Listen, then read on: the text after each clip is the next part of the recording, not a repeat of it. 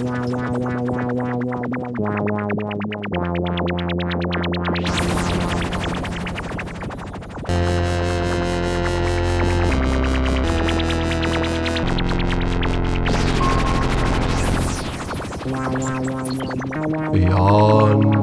the Center.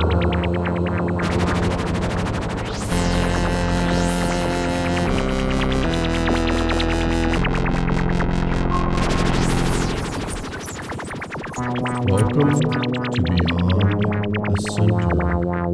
Short stories from beyond perceived reality.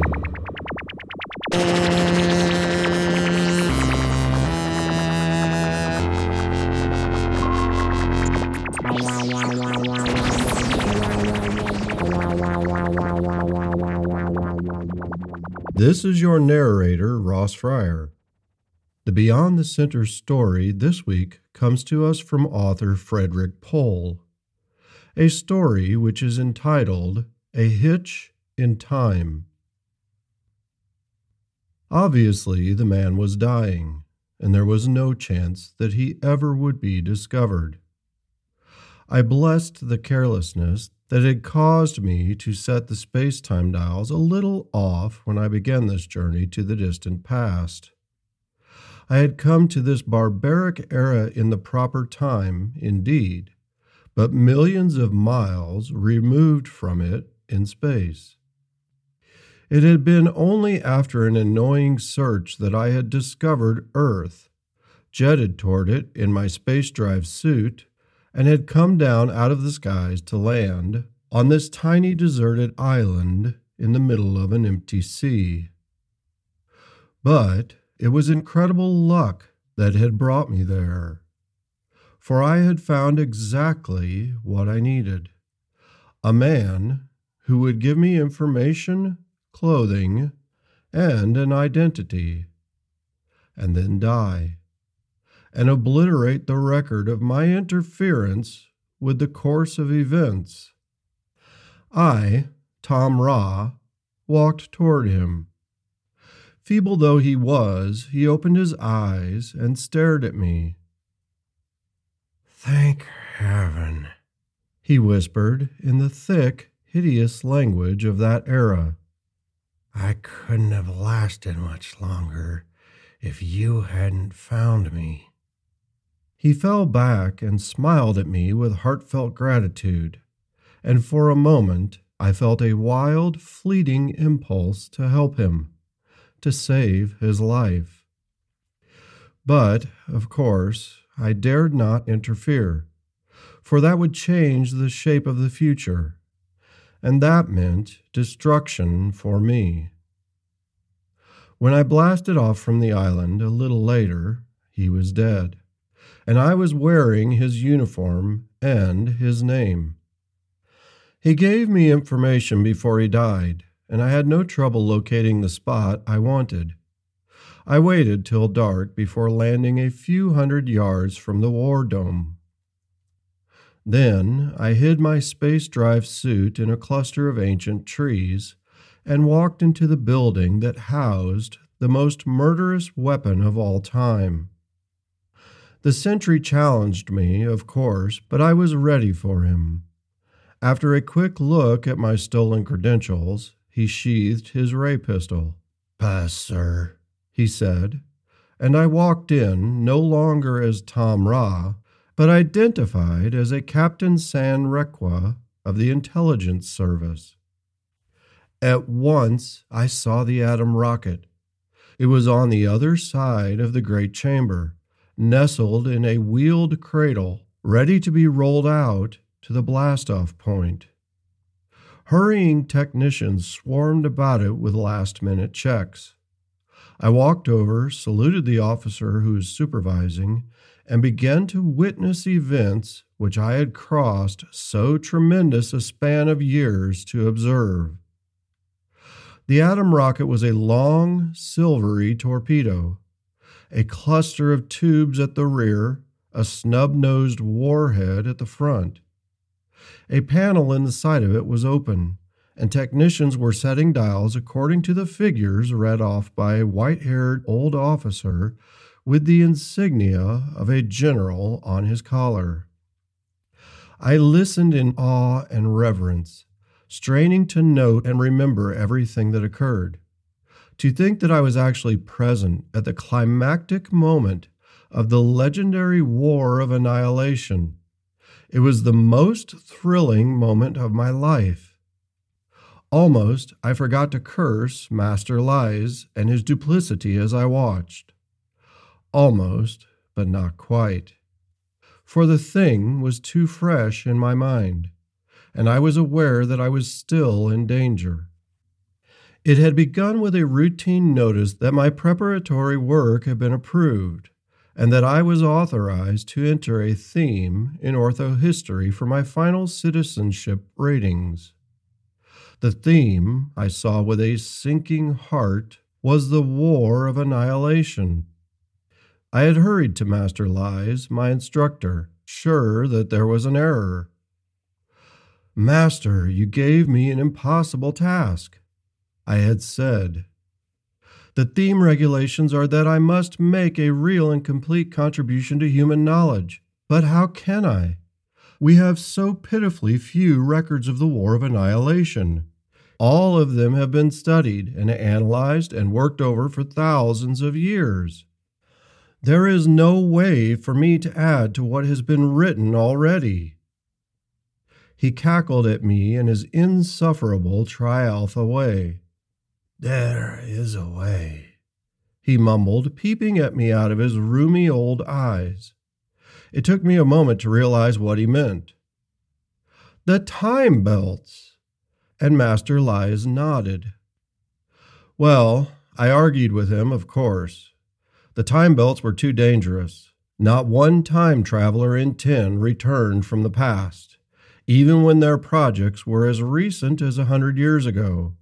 And the farther into the past one ventured, the more certain it became that return would be impossible.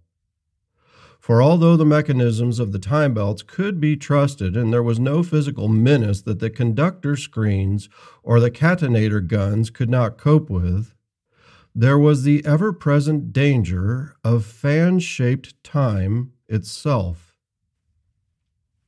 It was the first law of chronistics. Our era is the product of everything that occurred in the past. Should anything in the past be changed, our age would also be changed. Oh, it would continue to exist, but in a parallel branch of time. And there was no way of passing from one branch to another. And if a traveler into the past should interfere in the course of events, he would be bound to the new time stream his actions created. And the unlucky traveler would never be able to return. The branches of fan-shaped time could never be retraced. The man who interfered with the space-time matrix, displacing even a comma in the great scroll of time, would be cut off from his origin forever. The danger was too great. I refused to accept the assignment, even though I knew it would mean I could never rise to the status of Tri-Alpha citizenship, which was otherwise my right. But then I heard about Elrin. Lovely, adored Elrin Dree. And I could no longer refuse. For Elrin's mating indices were posted. And she was a Tri-Alpha herself. Then I understood what had been in Master Lie's mind when he set that impossible task for me. For I knew that the gnarled, worm-eaten old wreck had dared to covet my Elrin. Loving me, she could never be his, but with me out of the way, he might have a chance. I accepted the assignment. Master Lies secured a time belt for me. He was willing enough to help at my execution, and I began my perilous journey through time. I came back to my surroundings with a start. Something was wrong.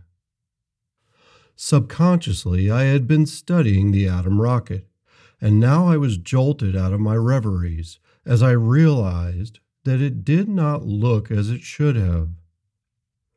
The orthohistory books were clear on one fact.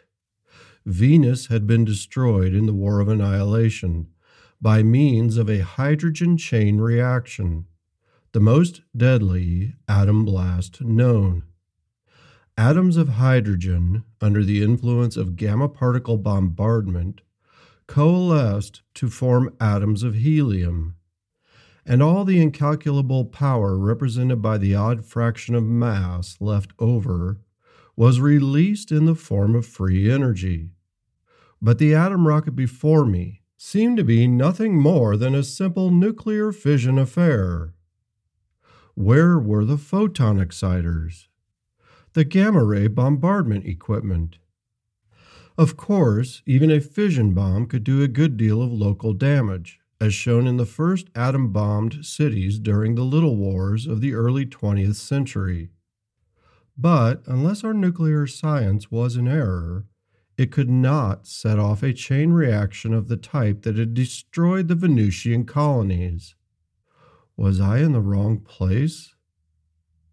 Alarmed, I shoved my way closer to the rocket, staring at it. It was a crude, primitive affair, of course, and it was hard for me to identify its parts. I examined it with frantic curiosity, and abruptly I found myself in peril. One of the technicians I had pushed aside was staring at me, eyes filled with suspicion. I caught his gaze and cursed myself for having acted so rashly. Desperately, I strove to think of a way to allay his suspicions, but it was too late. "What are you doing?" the technician demanded. "Who are you?" I tried to conciliate him. Captain Sanrek was my name, I said, using the name on the stolen identity papers. But I got no further than that. My accent gave me away. "He's a spy!" roared the technician. "Help!" And a dozen ray pistols flashed out of their holsters as the men around us were galvanized into action. I lost my head. Terrified, I grabbed for the safety belt concealed beneath my stolen tunic, touched the button that controlled my conductor screen. The screen shimmered into instant life, and not a moment too soon. Rays from the weapons pointed at me flashed from all sides, sparked against the opalescent curtain of the screen, and were dissipated. I was safe, but only for an instant. For I had made my second great mistake. I was too close to the atom rocket. My conductor screen grazed the warhead itself. Its energies surged through the unstable elements in the warhead. A warning bell sprang into clamorous life. The group around me froze in their tracks, mouths opened, faces mirroring fright and disbelief. And the frightful power of the strained atoms within the warhead began to grind toward nuclear fission. There was only one thing to do, and a poor choice it was. But in a moment the warhead would explode, and of me and my mission and the whole future of Earth, nothing would be left but a puff of fiery vapor. Quickly, I dropped the shield of my conductor screen. Trusting that my luck would hold and the men around me would be too dazed to fire their weapons again, I drew my catonator, set it at drain, focused it on the atomic warhead. The twin violet beams sprang out and impinged on the silvery metal, pierced it, and sucked the heart from the seething mass of erupting matter within. Blinding energies were drawn from those toppling atomic structures, surging through the carrier beam of the catonator into the photon-packed cartridges at my waist. I had an instant's fear as I wondered if the storage pack would hold all the mighty energies of the warhead, far greater than the maximum load for which it was designed. But lightnings of static electricity played about my head, dissipating brilliantly but harmlessly into the air, and in an instant the danger was over. The bursting energies of the warhead had been drawn out, and the mass of matter inside it was inert. Before me lay the atom rocket, harmless, dead. I had destroyed Earth's most potent weapon. I give those ancients credit for bravery. Dangerous though I must have seemed, they closed in on me without firing their weapons. Meekly, I raised my arms over my head. The white-haired general blazed hatred at me from his pale eyes. "Who are you?" he demanded. I shrugged. Carefully, I phrased my words in their outlandish tongue. "I am a visitor from the future," I said.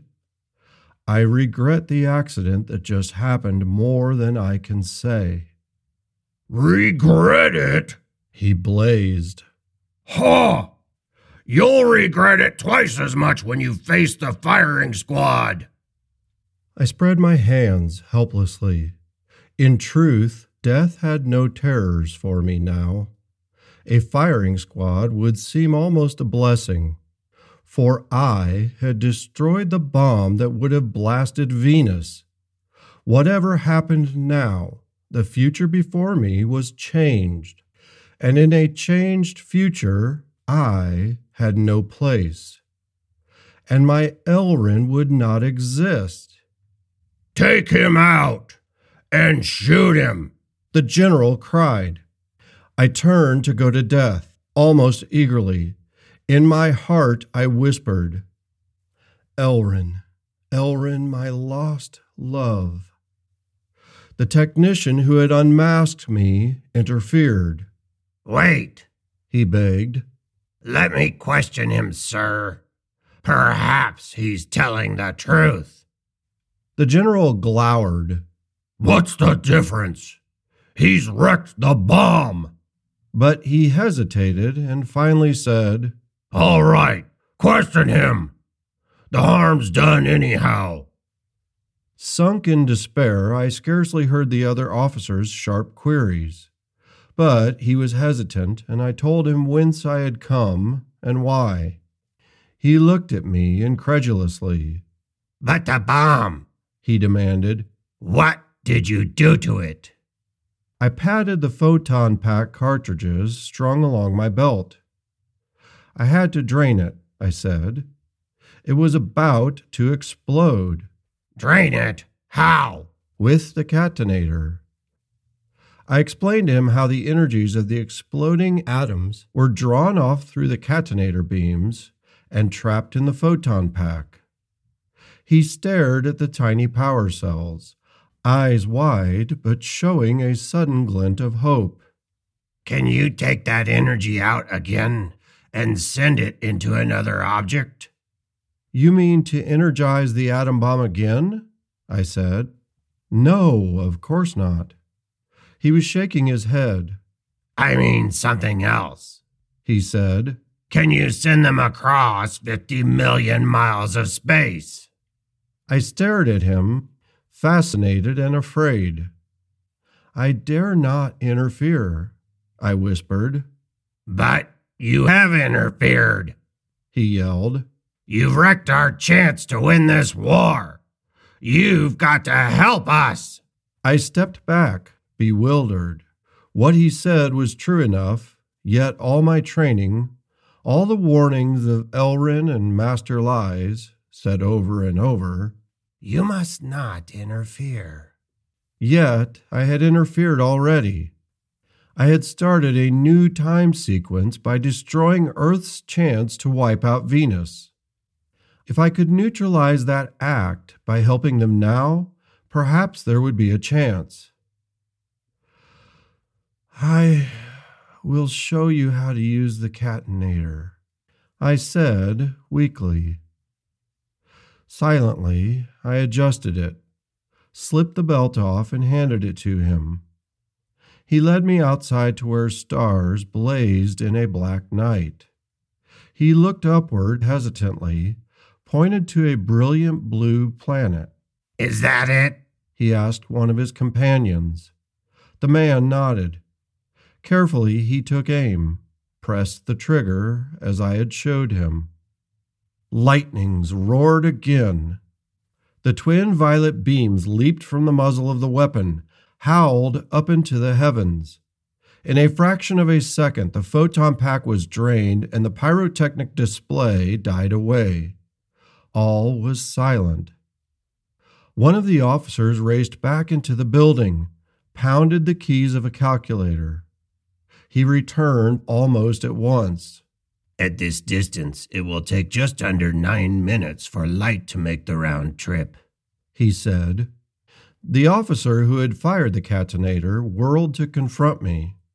Suppose I missed, he cried in sudden alarm. It is so far. A fraction of a second of arc would make the beam miss entirely. I shook my head. The beam fans out, I explained, and a planet has mass, and the photons are attracted by gravity. Even if they should miss, the attraction of the planet would draw them into it. He nodded and was silent. Silence cloaked us all. 100 ancients and myself, all staring up into a mysterious night. 9 minutes passed as slowly as 9 terrible years. But, by and by, the hands of my chronometer completed their revolutions. Suddenly, we saw the catonator beams strike.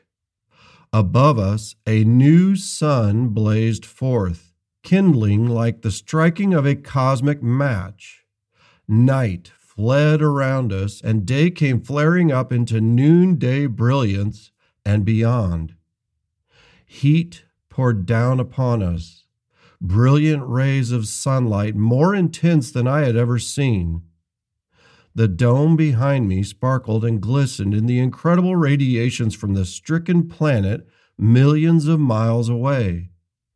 And for a moment, I could almost feel the fierce actinic waves of ultraviolet, cosmics, and 1,000 other superspectral radiations. Then the peak was reached, and the light began to fade as all the hydrogen was transmuted and consumed. In a moment, the flare of energies was gone, and the pale blue planet had become a glowing orange coal.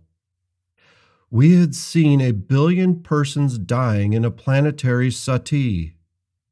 The vastness of the dead stunned me. I found that I was sobbing, almost weeping as I felt myself stained with a cosmic guilt. The officer who had destroyed 1 billion lives glanced at me in full understanding of what he had done. He placed a hand on my shoulder, strangely comforting. It couldn't be helped, he said in a voice that surged with emotion. I nodded bleakly. It couldn't be helped. It was for the sake of Earth, I said, blindly seeking justification. Earth was destined to win in my time sequence, and I had interfered. I had to correct the consequences of my blunder. I stopped. Wild astonishment burst through the tragic mask on the face of the officer. He drew back his arm as though he had found himself embracing an adder. "What's the matter?" I asked in astonishment. He stared at me with dawning comprehension and pity. "Say that again," he whispered. "Why?" I said I had to correct my mistake. I had interfered, and the time traveler who interferes maroons himself hopelessly. I had destroyed your weapon against Venus, yet Venus had to be obliterated, or else I had no chance of return. I was lost, and now, perhaps, I may have a chance to get back. He shook his head. There was compassion in his voice. "No, you have no chance," he said, and hesitated while I tried to take in his meaning. "You see, this is Venus." He waved at the glowing cinder in the sky. "That was Earth up there." You've been listening to Frederik Pohl's short story entitled A Hitch in Time.